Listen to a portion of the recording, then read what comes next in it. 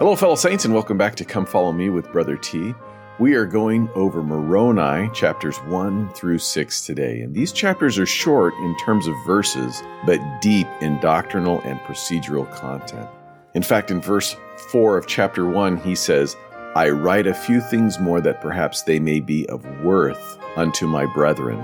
Now, up to this point, Moroni had been given the records abridged by his father Mormon. And we're told in Doctrine and Covenants, Section 5, verse 27, For the hour cometh that I will drink of the fruit of the vine with you on the earth, and with Moroni, whom I've sent unto you to reveal the Book of Mormon, containing the fullness of mine everlasting gospel, to whom I have committed the keys of the record of the stick of Ephraim, the stick of Ephraim being the Book of Mormon, and Moroni was committed those keys, so he became the authorized protector of that record.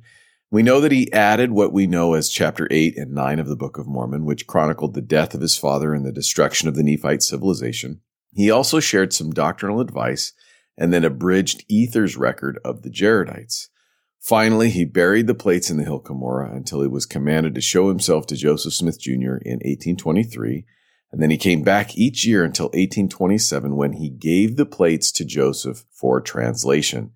After which he then showed the plates to the three witnesses. He retrieved those plates from Joseph Smith after the translation, and presumably he has them now. So these last 10 chapters of the Book of Mormon are Moroni's parting advice to us today and to the Lamanites as well. We'll start with chapter 1. Obviously, Moroni lived longer than he had expected. In fact, if you do the math on it, it's about 36 years after the final battle. And in verse 2, he talks about how the Lamanites and the Gadianton robbers are warring with each other and are looking to destroy anyone who will not deny the Christ. And I love Moroni's response in verse 3. He says, And I, Moroni, will not deny the Christ. Wherefore I wander whithersoever I can for the safety of mine own life. Think about how lonely this is for Moroni. He is the only one who believes in Christ and has been told flat out that he will be killed if he does not deny the Christ. So he's wandering from place to place all by himself, carrying this record, trying to preserve the record that his father abridged and the things that he's added to it. And this is what Sister Susan W. Tanner said. I realize that many of us also at times feel without friends and alone in a wicked world. Some of us feel we have not whither to go as we face our trials. But you and I can not only survive but prevail, as did Moroni, in our efforts to stand for truth in perilous times. What did he do when facing a lonely and hostile world? He, in faithful obedience to his father's direction, finished the records on the gold plates. He became familiar with the writings of the prophets. Above all, he fought his way out of his discouragement by clinging to the Lord's promises for the future. He clung to the covenants that God made with the house of Israel to bless them forever. In verse 4 we read, Wherefore I write a few more things contrary to that which I had supposed, for I had supposed not to have written any more, but I write a few more things that perhaps they may be of worth unto my brethren the Lamanites in some future day, according to the will of the Lord. Here again, the Book of Mormon was written for us today to convince us and the house of Israel that Jesus is the Christ, and to convince the Lamanites that they are of the house of Israel. In fact, one of the first missionary calls we hear about in this dispensation was to Oliver Cowdery in Doctrine and Covenants, section 20, verses 8 through 10, where he calls him to serve among the Lamanites and to proclaim and preach the gospel through the Book of Mormon. In chapter 2, verse 1, it says, The words of Christ which he spake unto his disciples, the 12, whom he had chosen, as he laid his hands upon them. Joseph Fielding Smith said, This book, the Book of Mormon, also tells us that our Savior made his appearance upon the continent after his resurrection, that they had apostles, prophets, pastors, teachers, and evangelists, the same order, the same priesthood, the same ordinances, gifts, powers, and blessings as we enjoyed on the eastern continent. While in every instance the Nephite 12 are spoken of as disciples, the fact remains that they had been endowed with divine authority to be special witnesses for Christ among their own people. Therefore, they were virtually apostles to the Nephite race. Now, this is important because Christ in his mortal life, and then also when he left and talked to the children of Israel who had been scattered, including the Nephites who were on the American continent, taught and emphasized the importance of ordinances.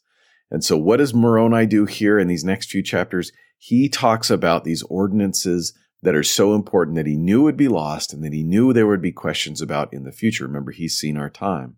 President Boyd K. Packer, president of the Quorum of the 12 Apostles at the time, explained why ordinances are so important. He says, ordinances and covenants become our credentials for admission into his presence, meaning the presence of the Lord. To worthily receive them is the quest of a lifetime.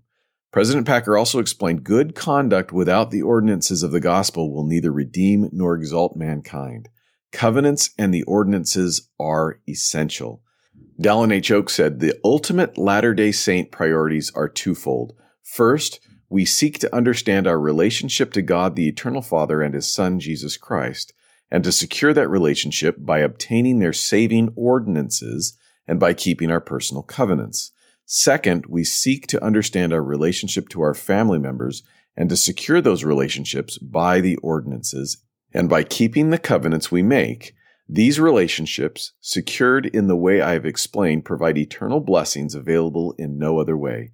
No combination of science, success, property, pride, prominence, or power can provide these eternal blessings. Furthermore, Elder Bednar said priesthood ordinances and sacred covenants are essential in this ongoing process of spiritual rebirth. They also are the means God has appointed whereby we receive His exceedingly great and precious promises. Ordinances that are received worthily and remembered continually open the heavenly channels through which the power of godliness can flow into our lives. Covenants that are honored steadfastly and remembered always provide purpose and the assurance of blessings in both mortality and for eternity. For example, God promises us, according to our faithfulness, the constant companionship of the third member of the Godhead, even the Holy Ghost, that through the atonement of Jesus Christ we can receive and always retain a remission of our sins, that we can receive peace in this world, that the Savior has broken the bands of death and was victorious over the grave, and that families can be together for all eternity.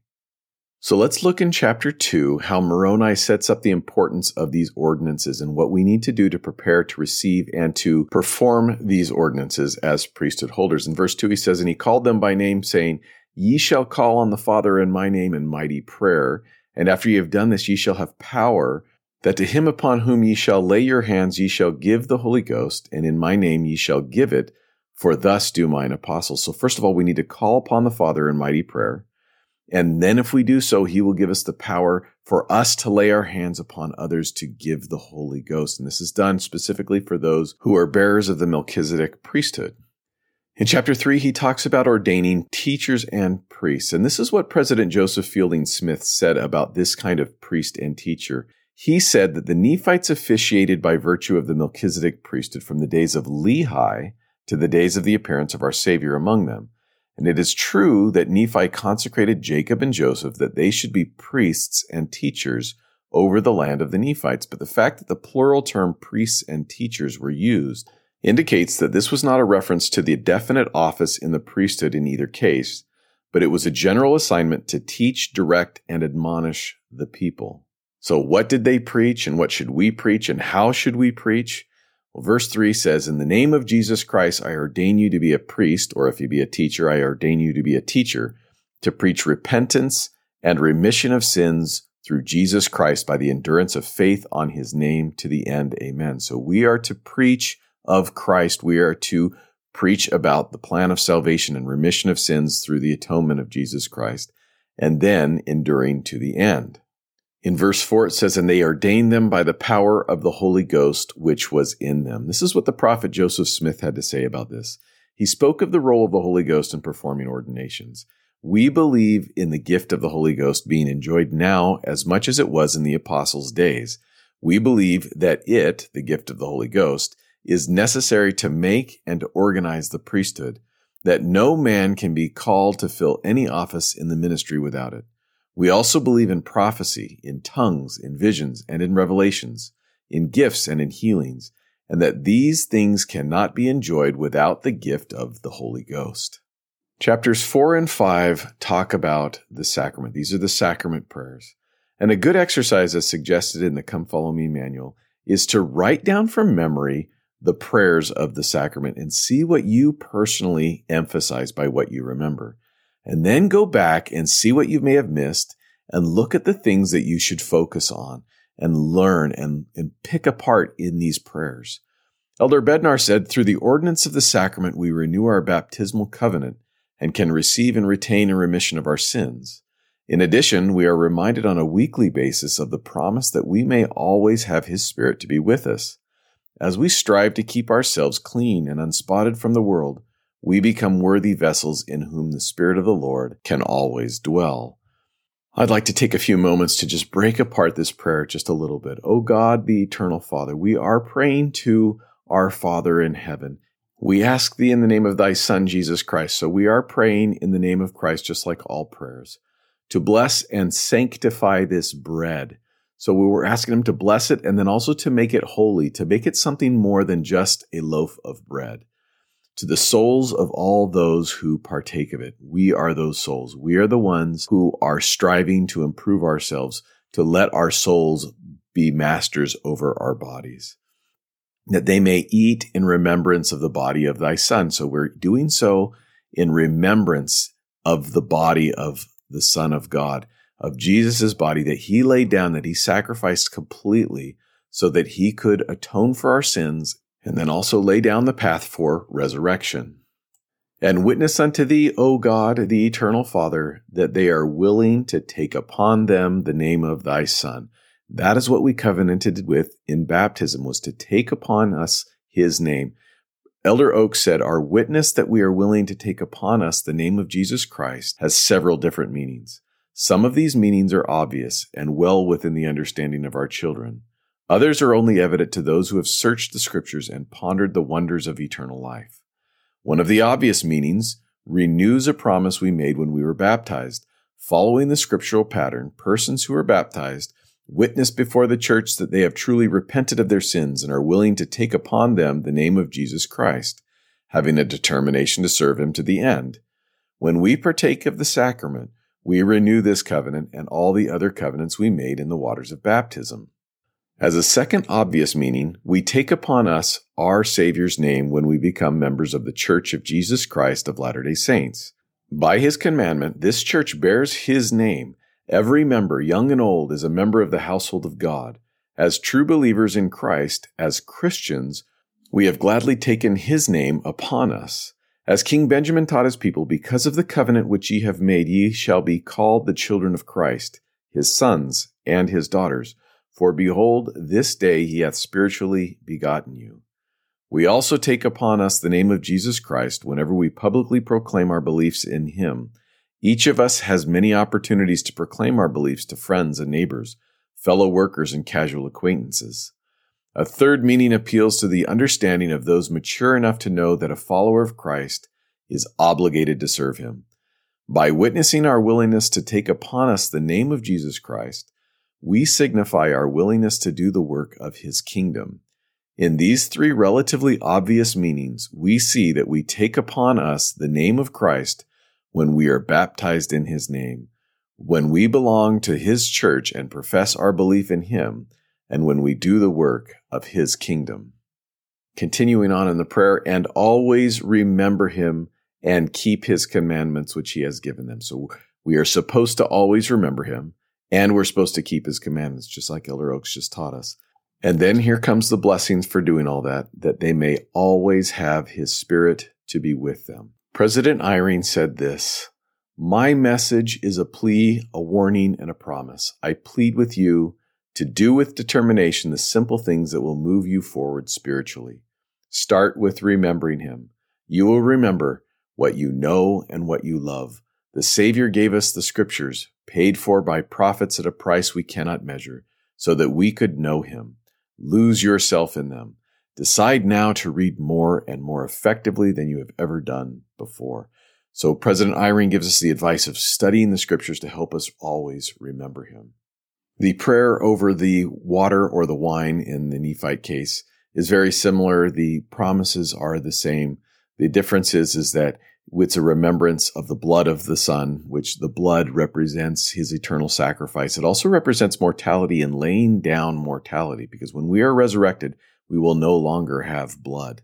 And then in chapter 6, we talk about baptism, which you probably wrote about the sacrament and thought, well, I didn't talk about baptism, so I'm going to go back and add that in there as well.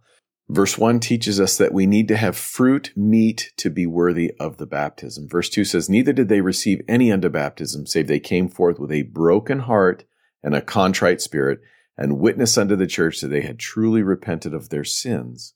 What does it mean to have a broken heart and a contrite spirit?